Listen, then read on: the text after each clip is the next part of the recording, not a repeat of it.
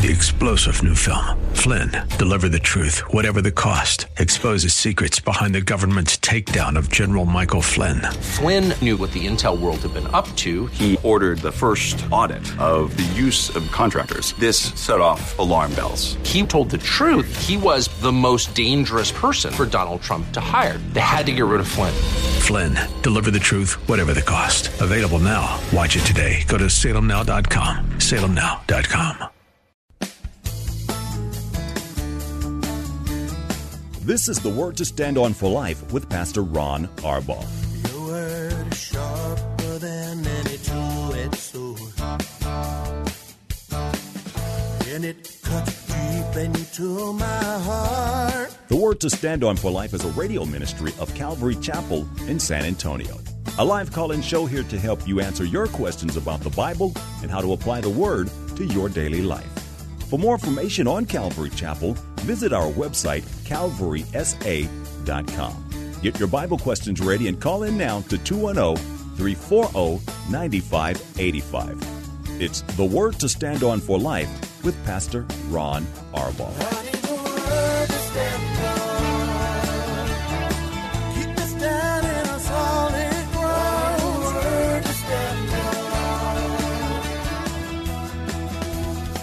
Welcome to the show as we begin a brand new week. I'm Pastor Ron Arbaugh from Calvary Chapel in San Antonio, Texas, and this is The Word to Stand On for Life, a program dedicated to taking your phone calls and answering your questions about the Bible, questions about church, questions about stuff going on in your life, anything and everything. All we need you to do is to call us. You can dial 210-340-9585. If you're outside the local San Antonio area, you can call toll-free at 877-630-KSLR. Numerically, that's 630-5757. You can email questions to us by emailing questions at calvarysa.com, or you can use our free Calvary Chapel of San Antonio mobile app. If you are driving in your car and it's wet in some places in our city, the safest way to do it is to use the free KSLR mobile app. Just hit the Call Now banner at the top of the screen. You'll be connected directly to our studio producer. Hey, this is our men's retreat week. We've had a flurry of signups here right at the end. There's still some room if anybody wants to go. All you need to do is you can go to calvarysa.com and sign up, or you can call the church office at 658-8337. But what I'd ask all of you to do is to be praying. You know, we're really expecting God to do something really neat, and just to know that people are praying for us would be a wonderful, wonderful blessing. So that's coming up tonight here at Calvary Chapel. We've got our men's, women's, and youth Bible studies. You can make a family night of it at 7 o'clock. Pastor Ken will be teaching the men. Paula tonight will be teaching the ladies. They begin a new book. Ken is actually finishing the book of Acts. This is his last study. But Paula and the ladies will be starting in Philippians chapter 1, and that's always a great study. So all of that is tonight, and then the high school and junior high schoolers have their own Bible studies going on at the same time. Okay, let's get to some questions while we await your phone calls. The first question is really an interesting one from John, and he says, "Hi, Pastor Ron, so I'm curious. In light of Romans 13:8, were our so-called founding fathers right to launch a revolution against King George III and Great Britain? If yes, what implications does that have for Americans in 2021? And if not, can it be said that we have an illegitimate government, at least by God's standards?" John, that is such a loaded question. And, we don't have any answers. Now, here's one of the times when I think about all the things that have happened, right, wrong, or otherwise, and then I think about God. Now Paul and I, we have a term we use, we call it Rubik's Cubing. You know, God will take a mess of a Rubik's Cube and fix it in just an instant. Well, that's what he's done with the American Revolution. I think by the strictest interpretation of Romans chapter 13, the United States of America was in rebellion against the government authorities. Now, they could have been all kinds of reasons and justifications for it, and I'm sure that there was some righteousness in the cause. But here's what God did, and I think this is where our focus needs to be. God simply took an act of rebellion, and he used it to accomplish his purposes. Now, I've been criticized for saying this before, but I believe with all of my heart that the purpose of the United States from the very beginning, and the reason God allowed that rebellion to be successful. Remember, God wasn't fighting for us. He wasn't fighting against them. I think God simply used this as an opportunity, as God has used nations, evil nations in the past, to accomplish his will. The United States of America was given birth in order to be Israel's protector. Now, we look back 250, almost 300 years, and we think, well, that was a long time ago. It was a long time ago, but God was setting things up. And we have served our purpose as a nation. We have been Israel's greatest friend, their biggest protector. And in 1948, when things were right, the world was remorseful over the Holocaust being revealed and 6 million Jews being slaughtered. And it was just right. You could see, if you look closely, it's almost as though you could see the Lord moving in the backgrounds, putting all this together. And Israel was able to return to their homeland. Jews, it's never happened before. After even a few years, after a decade, here we are, thousands of years away from the promises God made to Abraham, to Isaac, and to Jacob. And God allows Israel to return to their homeland and be a nation again. That is, I think, the greatest miracle of our lifetime. And yet, with all of the opposition, I mean, they're surrounded by nations that have purposed in their hearts to destroy them, to wipe them off the face of the earth.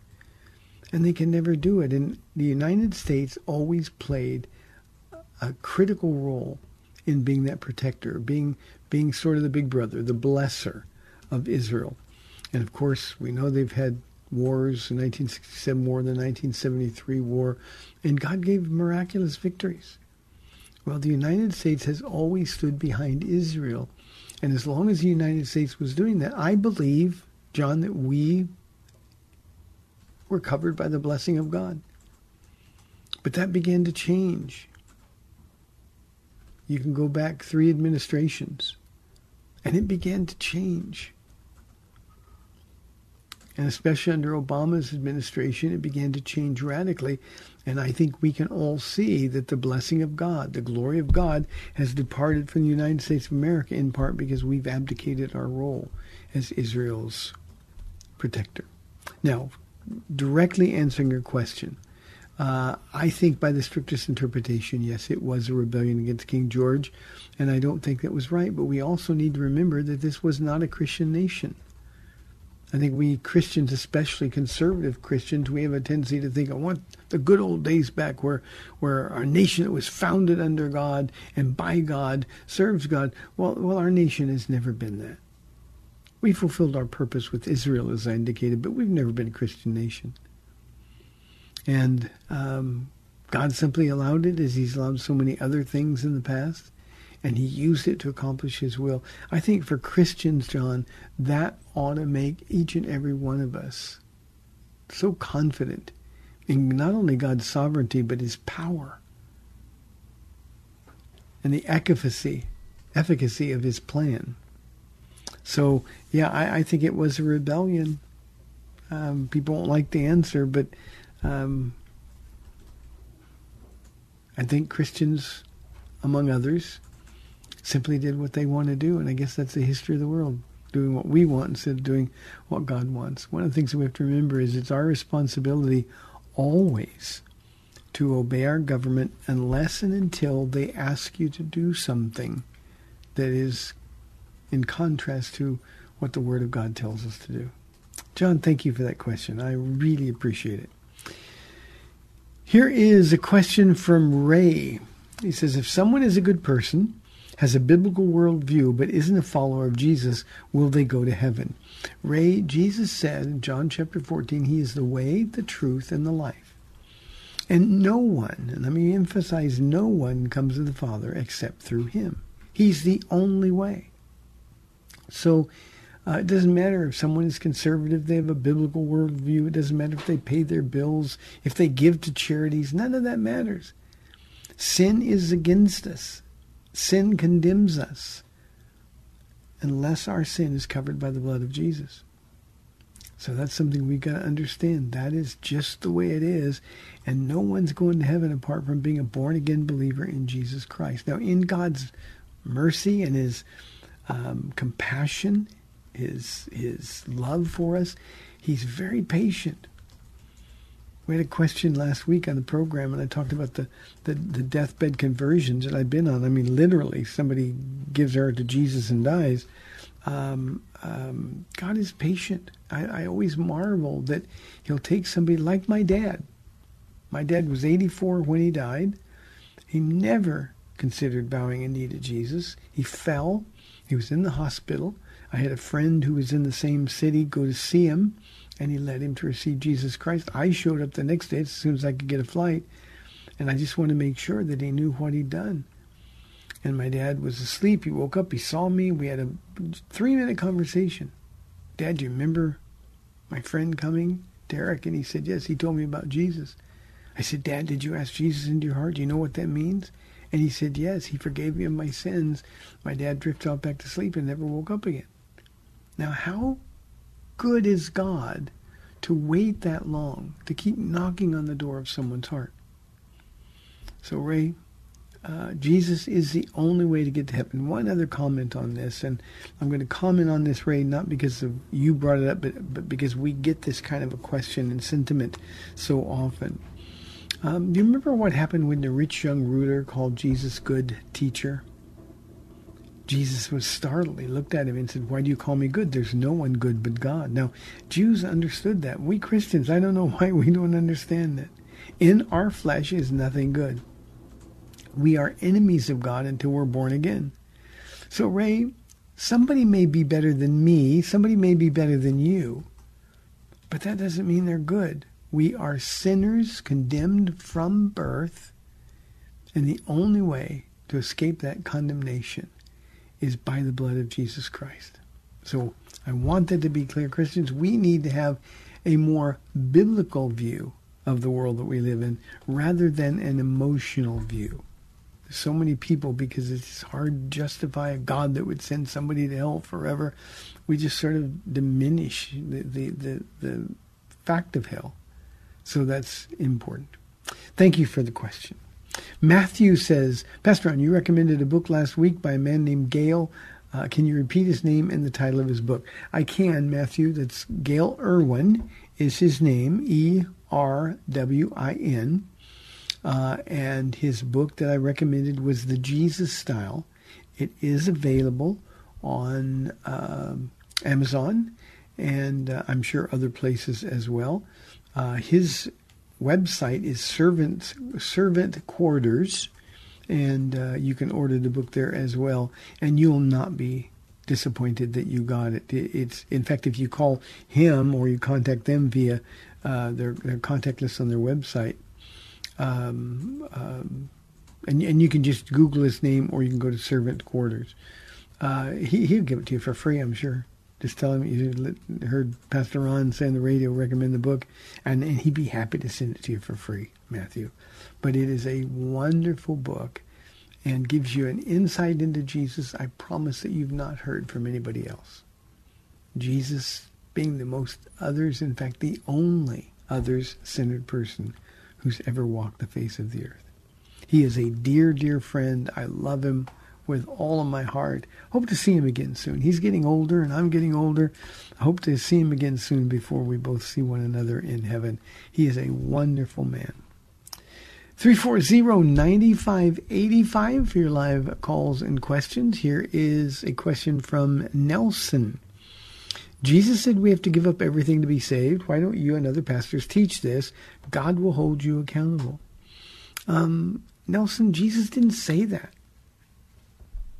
He said it to one person, but you weren't that one person. I wasn't that one person. He said it to the rich young ruler. And the reason he said it to the rich young ruler was because the rich young ruler had made an idol out of his wealth. It's okay to have possessions, but when possessions have you, Nelson, then you're lost. So he said to the rich young ruler, you'll know, walked away sad because he had great possessions. The whole idea there is that he was living for his wealth. That was his safety and security. Jesus said, no, you got to get rid of everything that's going to keep you from trusting completely in me. He was unwilling to do that. So it is very, very judgmental of you to say God's going to hold me accountable. I could say the same thing about you. No, I'm willing to give you the benefit of the doubt, Nelson, that you just don't know any better. But study your Bible, study to show yourself approved. And don't expect any Bible teacher to teach that in order to be saved, you have to give up everything. In spite of the fact that a lot of people do give up everything. And I can tell you personally, when Paul and I came here, we had no safety net. We had nothing at all when we came. And we trusted the Lord, and he's been faithful. But see, he'd stop being faithful if I told people to be saved, you got to give all your money away.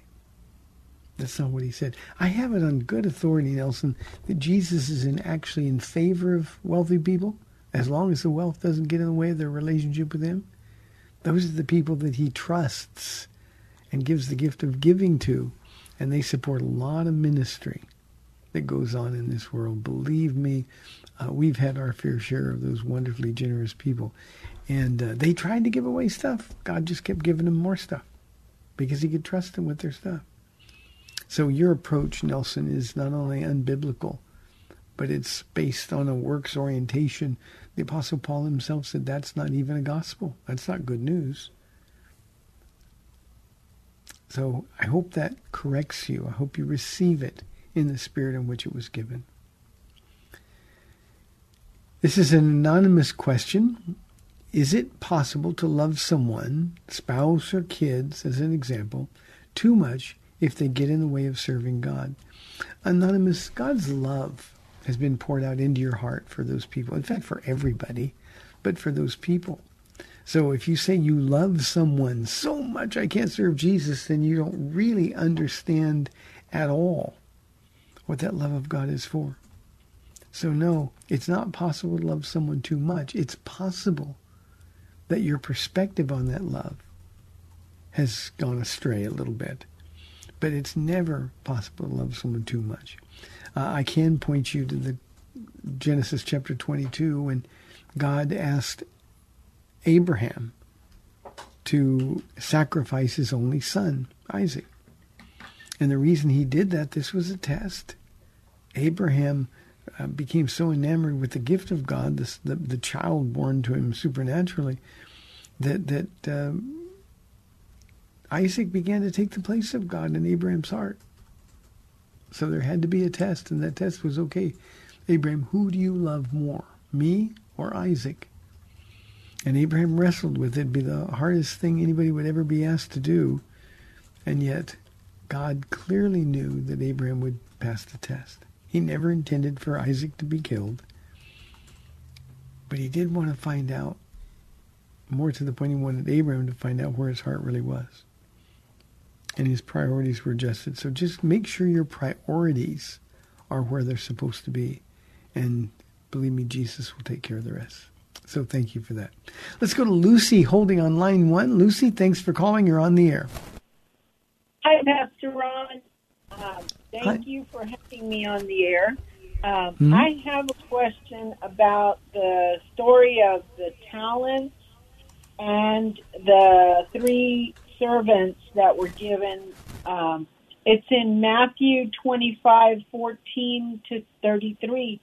And my question is, what do we need to know about this story for us here today and in the place where we are here today? And how does God react to us when we are not good stewards of what he gives us? It seems like the one that hid his talents, it seems like he kind of got scolded or punished. And does God do that today? Because I've heard you say that God is not a God of wrath, and especially to his children that belong to him, and that we've given our lives to Christ completely, that he doesn't pour out his wrath, but he does chastise us or correct us.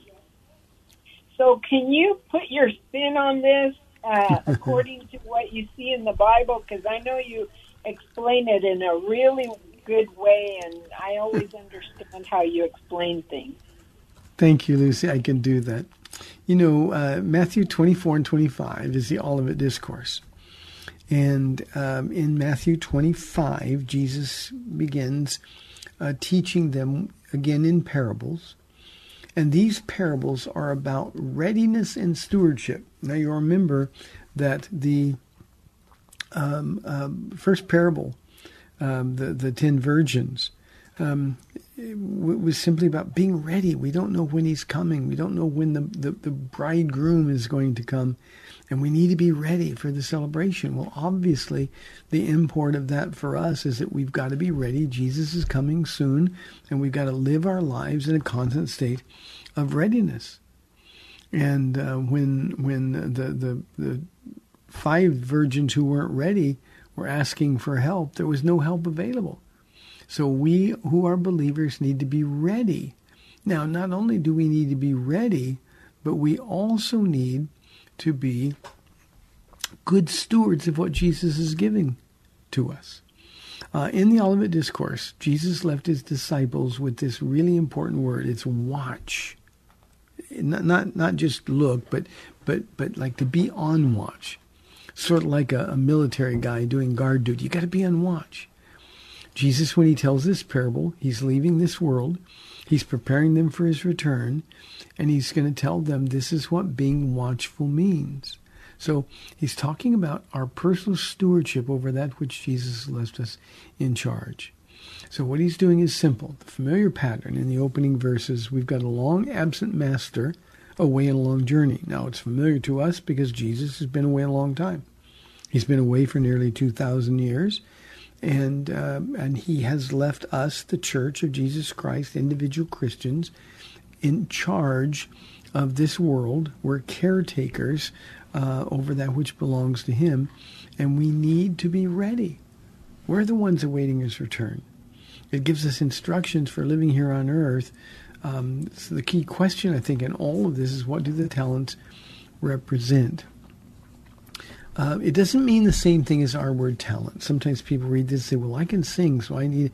And while it's true, you got to use your gifts to glorify God. That's not what is going on here. In biblical times, talent was money. And actually, talent was a lot of it. It was roughly the equivalent of $1,000. So in this parable, the master is given a considerable treasure to his servants for safekeeping and for investing, and each talent is to be treated as though it was of exceptional value. Well, our talent, the treasure we've been given, is this gospel. And so we've got to invest it. In the parable in Matthew chapter 13 of the parable of the sower, we've been entrusted with the word of God, and we got to scatter the word. We got to sow the word of God wherever we go. So these talents, this treasure that we've been left with, is the gospel of Jesus Christ, and we've got to be responsible for what we do. Now, he gave each servant different amounts. Verse 15 says he gave them to each man according to his ability. And there are some Christians who are more gifted than others. And that's it's foolish not to acknowledge that. So these talents are distributed to us, and we're to use them. And when we use them according to the will of God, then we will all get the same reward. The guy with more talents doesn't get a bigger reward. The one who's faithful with a little is treated as the same in terms of rewards as the one who's faithful in a lot.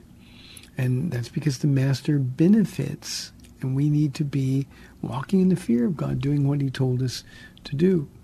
So those are the kind of talents that are involved. When he comes back, Lucy, and he sees that 2 have been faithful and the other one hasn't been faithful, he's really being very direct and saying, you're a wicked, lazy servant. You should have at least done something with my talent.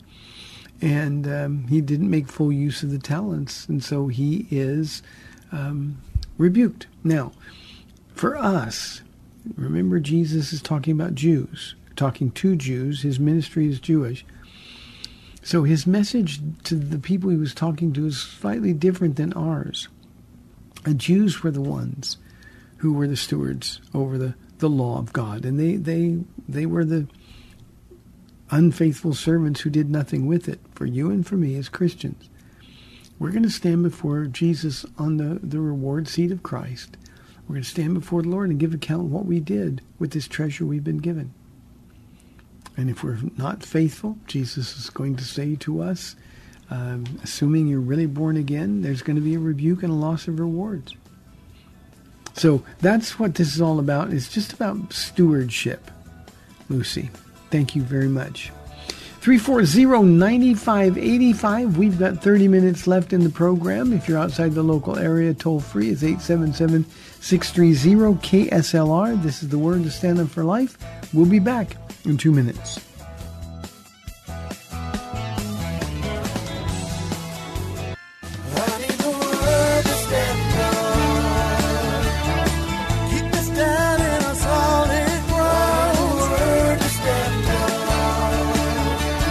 Welcome back to the Word to Stand On for Life. We're taking your calls at 340-9585 or toll free 877-630-KSLR. Now, here's Pastor Ron Arbaugh. Welcome back to the second half of the program, 340-9585. I had somebody recently say, why do you say the phone number so much? And the answer is because I don't want you to forget the number, because you guys are more interesting than I am. We'd love to have your calls. Lucy, I had to rush a little bit as we came to the end of the first half hour. So I want to talk just a little bit more about your parable and about the one man who misjudged Jesus and didn't really do anything. He said, I knew that you're a hard man, harvesting where you've not sown and gathering where you've not scattered seed. Now, this man obviously failed in his responsibilities as steward. I want you to think about something for a moment. You're a Christian, not you, Lucy. This isn't about you. I know you share everywhere you go. But think about this just for a moment. You're a Christian. God has given you this wonderful treasure, the gospel of Jesus Christ, and you don't tell anybody about it.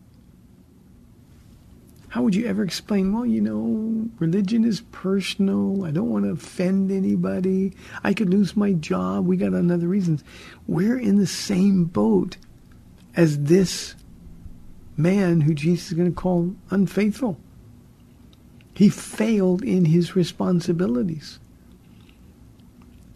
We do exactly the same thing, and we make excuses for it. He said he was afraid.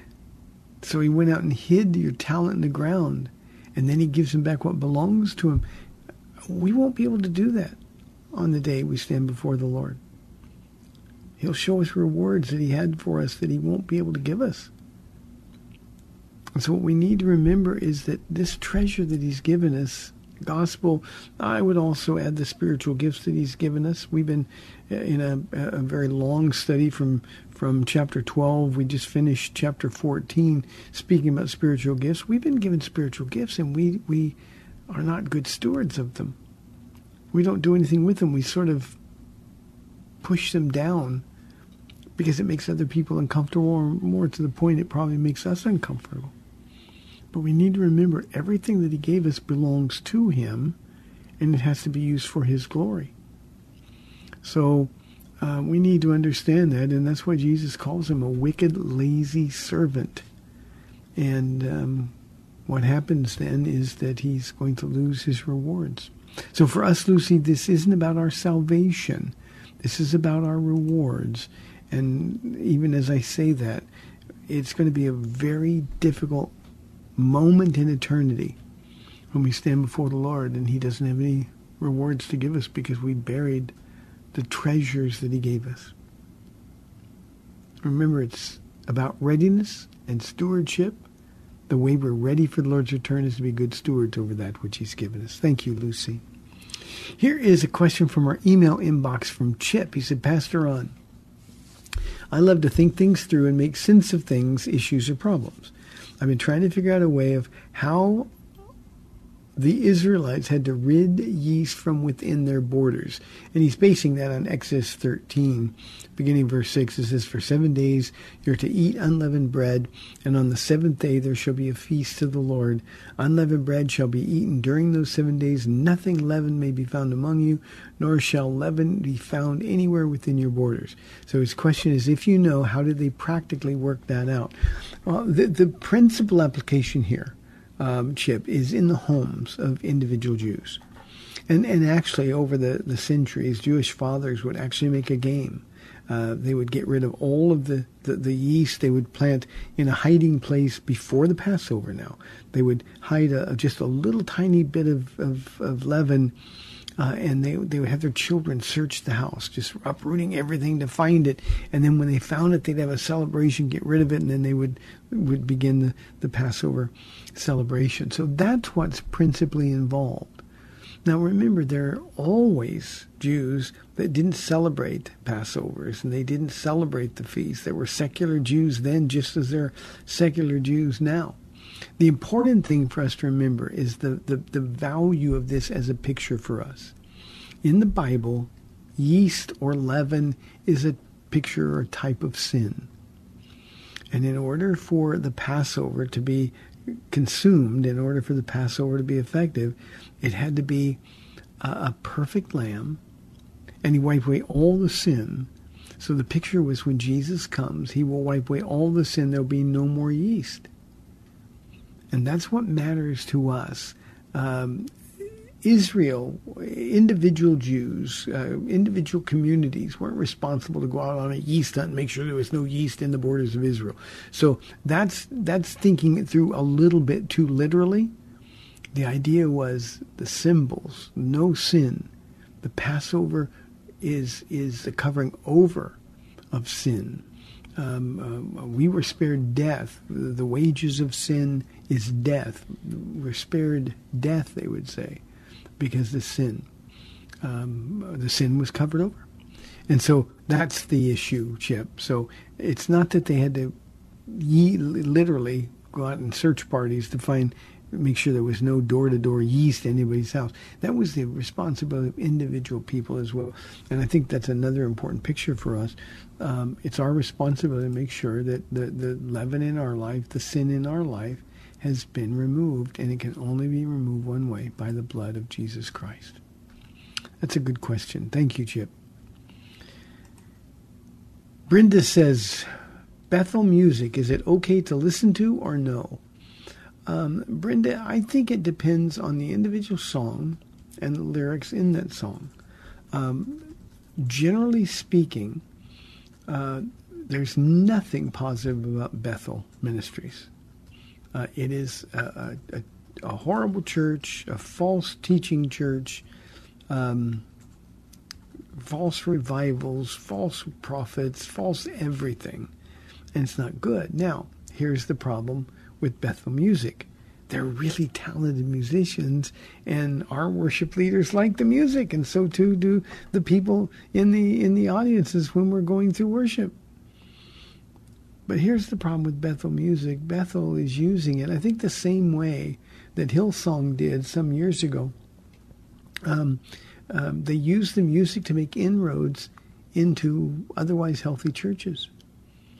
So I would say, as a general rule, it's probably not good to listen to Bethel music. But if you really like it and there's nothing unbiblical about the particular lyrics in that particular song, then I think what you need to do is you need to listen to it. It's okay. I wouldn't brag about, this Bethel song is out. You don't want to expose other people to it. They may not be, Brenda, as mature or as discerning as you are. So if you want to enjoy it, you enjoy it. Just make sure you're not enjoying false lyrics. And there are so many that are false lyrics. And by the way, it's not just Bethel. It's Jesus Culture. It's Hillsong. Some of the great worship songs of I'm 30 years in the Lord. Some of the great worship songs of my Christian life are Hillsong songs. Shout to the Lord, probably the best worship song ever. The fact that it was written by people that had terrible doctrine doesn't do any damage to the song. So I would say listen to it, but don't listen to music that is not biblically accurate. You know, one of the things I do, I don't get involved in worship here. I've been blessed, 26 years here, and I've had 2 worship pastors, just 2. And such a blessing. Both men have been so faithful. And so I just don't get involved. I know their hearts. I know their walk with the Lord, so I don't have to worry. But every once in a while, a song will be sang. I'll say, yeah, we're not going to do that one anymore. The lyric is unbiblical, or there's a song, Love Like a Hurricane. I can't think who does it, but it's just silly. It's dumb. There's another song that we do, the crazy something love of God. I can't think of the adjective now, but we want to be respectful. And Brenda, I tell people here all the time, when you're singing songs to Jesus, and when they're playing it and you're probably singing along with it, you need to pay special attention to the lyrics. You need to be living a life that is consistent with the words that you're singing. And that's why worship can be so tricky, and why the enemy seems to always attack churches from within their worship ministry. Not so with us. Every time we have worship at this church, I know the people that are singing it, I know their hearts, and I know their stories. I know how faithful they've been to God, and I know how faithful God has been to them. And it's just a delight for me. Pastor Lane and his team just bless us abundantly. And then we've got David, who does some Spanish songs, but he also leads worship on Friday nights. Amy sometimes on Wednesday nights. I know their hearts, and that makes everything that they sing just absolutely beautiful. Thank you for the question. Here's a question from Jasmine. She says, John 21 counts 153 fish that were caught. Is there a symbolic meaning of that exact number? Jasmine, the only meaning there, and I've had people, and sometimes I've actually seen commentators write whole chapters on this, trying to figure out what the symbolism of the 153, why that number. There must be some numerology in there. I'm going to tell you, you can write this down. Here's why John 21 specifies 153 fish were caught. Because it wasn't 152, and it wasn't 154. It was 153. So they're just reporting the numbers accurately. That's the number of fish that they caught. There's nothing deeper than that at all. No symbolism to be found, no secret code, no anything. It's just that they happened to catch 153 fish. If they caught 150, it would have said 150. If they caught 50 fish, it would have said 50 fish in all. And that would have been a huge catch as well. But it's just reporting accurately the number of fish that were caught. No other secret meanings at all. 340-9585 or toll free 877-630-KSLR. Margie asks a difficult question. Pastor Ron, is there a right way to leave a church? Do I have to explain why I am leaving? Margie, without more details, I'm going to have to be really, really general.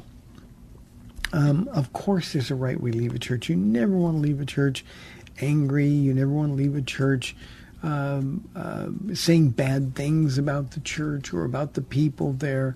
You don't want to talk smack about their doctrine or anything else. Leave like a Christian.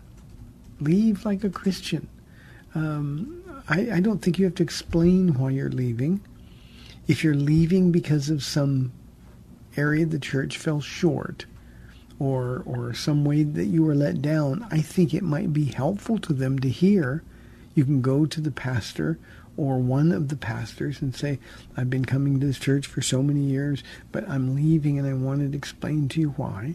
I'm not angry, but I want to explain. And then and it gives them an opportunity to make some changes if, in fact, your criticisms are valid. But you don't need to do that. We're not compelled. Churches don't own you. If you are a member of a church, you may want to cancel your membership. Have your name and number and addresses taken off of the church rolls. But those are strictly decisions that you want to make based on what makes you comfortable. But while there's a lot of wrong ways to leave church, I don't think there has to be a prescribed effort. One of the things, Margie, that I've never understood, and I've run into this several times over our years here, people who have come to Calvary Chapel having left other churches. I've actually had their pastors call and say, I haven't freed them to come to your church. I say, you don't need to free them. We're free in Christ. Well, he is a member, she's a member, and until they get right with us, or until they come and explain to us, I just said, that's authority that you don't have. It's authority that I don't have. Now, I want to know if somebody left a church because they were in sin. I don't want them to be able to escape church discipline. But when somebody walks in the door and their heart is right, they just decided that the Spirit is moving them and they want to move, then we receive them with open arms. But under normal circumstances, I think the best way to leave is to let people know so they don't worry about you or wonder about you. It is always frustrating when people just disappear. You have no explanation. But having said that, Margie, I want to repeat, you are under no obligation to explain to them. You can do so if you want to. You can do so. Maybe you should do so if, in fact, it might help them. But beyond that, that's an individual decision that you need to make. Good question. Richard said, when I'm praying, why doesn't God make the answers to my prayers more clear? How can I hear him better? Richard, I think sometimes when we pray, we're sort of expecting, it's like we're putting pressure on God to answer my prayers. Praying is a matter of faith. Praying is a matter of relationship. Now, I can tell you that God always answers your prayers. Sometimes he says yes, sometimes he says no, and sometimes he says wait. But he always hears and answers your prayers as long as your fellowship with God hasn't been broken by sin. But I think the reason he doesn't make answers more clear is because he wants us to learn who he is and walk by faith in who he is. I think too many of us, we want such a clear answer that we don't have to exercise faith any longer. Well, God said to do this, so I know to do this. This is the next step. But God says, how about trusting me? How about trusting me? What do you think God wants? He wants to show you that he's the one really in control. He is the author and the finisher of our faith. He who began a good work will be faithful to complete. I think a lot of times, Richard, we take the approach that we're the ones, God is faithful. We have to be faithful to finish. And sometimes we put a lot of pressure on ourselves to know exactly the right answer.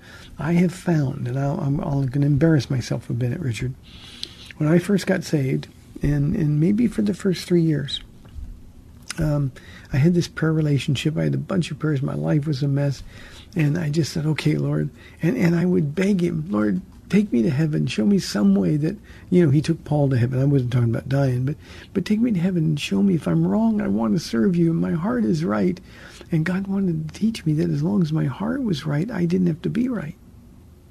And so I never got answers to those prayers. I actually believe there was a time when I would get to the point where I would be so mature and so close to Jesus that I would hear so clearly from him that there would never be any doubt or any ambiguity. But if that were the case, Richard, none of us would ever walk by faith. And if we don't walk by faith, it's impossible to please God. So here's what I think he wants you to do. He wants you to make sure that there's nothing keeping your prayers from being answered. He wants you to get to a place where, assuming your heart is right with God, that you're willing to receive the answer according to his will rather than your will. And if those two things are in place, I think God wants to start teaching you how to walk by faith. And to do that, you got to realize he's the one in charge. And the single greatest source of comfort for me, as Paula's husband, as the pastor here at Calvary Chapel, there's a lot of neat things and, few bad decisions. I could ruin it all. But the thing that's made the most comfort, has been the source of the most peace, is that if my heart is right with God, if I'm walking with Jesus, He'll redirect my steps. I also find out, Richard, and I say this half jokingly, but it's absolutely 100% true. God has taught me that I am on a need-to-know basis with God. And evidently, He doesn't think I need to know as much as I think I need to know. And I think that might be a word for you, Richard. I think sometimes Jesus is just saying, hey, do what you think is right. We talk, we walk, you pray. You're in the Word. Do what you think is right. And you make a mistake, and God just kind of giggles and turns you around and fixes it. He has stopped me, Richard, from doing some horrible things. There was a time when I was so focused on a building, as you may or may not know, Richard, we have a small church building. It's kind of tacky, and it's beautiful on the inside when all the people are here. But I just thought, well, nobody's going to take us seriously. We don't have a church building. Everybody has a church building but me. And I was so focused on a church building that I bought one. I actually bought one. I made the deal. When we were signing the papers, there was a change. And when that change came to light, it was as though Jesus was sitting in the room telling me, this isn't of me. And He was giving me the way out. And I could have still forced the deal. But had I done so, Richard, we wouldn't be here today. I certainly wouldn't be here today. That building would have bankrupted our church and would have stopped the work that God has been doing through us from ever getting started. That's how important it is. Remember, it depends on Him. Thank you. I got one more question that just came in, anonymous, from our email inbox. Speaking of books, the book called The Jewish Jesus that you also recommend, do you know the author? I don't. It's not the title. That's the wrong title, anonymous. It's The Life and Times of the Messiah. And I recommend that book wholeheartedly. The author is Alfred Edersheim, Edersheim. And it is a book that is now, it's available public domain. He's been dead for 100 years. But it underscores the Jewishness of Jesus' ministry and gives you a different look. And I personally don't think anybody should ever try to teach the Gospels without that book in their library.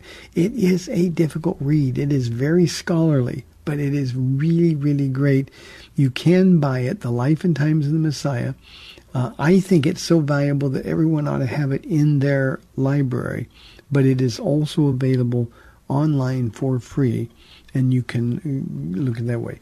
The Life and Times of the Messiah by Alfred Edersheim. Thank you for the question. Okay, I think I got time for one more question. Patty says, is there anything Jesus doesn't know? He said He didn't know when He was coming back. Well, obviously Jesus now knows when He's coming back. But the reference to the Son of Man doesn't know the hour. No one knows the hour, not even the Son. That's referring to His return to earth when He was here as a human. Now remember, Philippians chapter 2, this is the kenosis of God. Jesus emptied Himself as deity. So His Father knew, but Jesus, when He was walking here, didn't know because that wasn't part of His mission. Jesus, evidently, unlike us, wasn't so curious that He had to know everything. I love the fact, Patty, that Jesus got His orders day by day. No wonder Jesus was so eager to pray that He would often spend the entire night praying. It was interesting when He went out to pick His disciples before that day when he called them, follow me, He was out praying all night. The Father was telling Him who to call. Just one day at a time, demonstrating for us the way that we should walk as well. So when Jesus was here, that information was veiled from Him. But when He was resurrected and ascended into heaven. Of course, he is God with all of the characteristics of God, all of the attributes of God. And he knows everything, and he knows exactly when he's coming back. So, Patty, there's nothing he doesn't know, but there were things that were kept from him while he was a human on earth. All of that gone when he ascended into heaven. I think I got 2 minutes. Mm-hmm. I got time for one more. Bill says, did the Israelites who died in the wilderness go to heaven? The answer, Bill, is no. That's the short answer. But they perish, remember, in the wilderness because of unbelief. And without faith, it's impossible to please God. So they didn't get a pass. In fact, God, their response, their lack of trust in God angered him. And he waited till every last one, save Joshua and Caleb. They were the two who said, no, let's go do this. I'm just reading in Deuteronomy right now in my personal reading. And Caleb was fierce.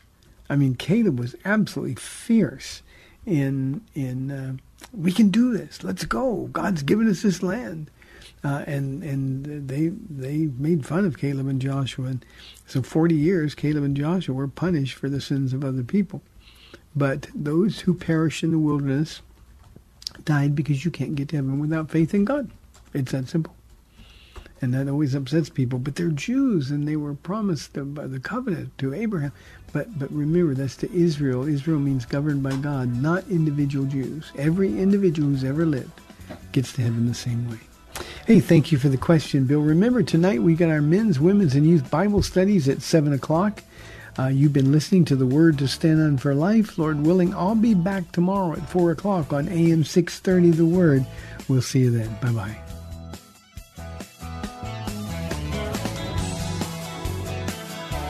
Thanks for spending this time with Calvary Chapel's The Word to Stand On for Life with Pastor Ron Arbaugh. The Word to Stand On for Life is on every weekday afternoon at 4, and Pastor Ron invites you to find out more about Calvary Chapel at calvarysa.com. The Word to Stand On for Life was sponsored by Calvary Chapel of San Antonio.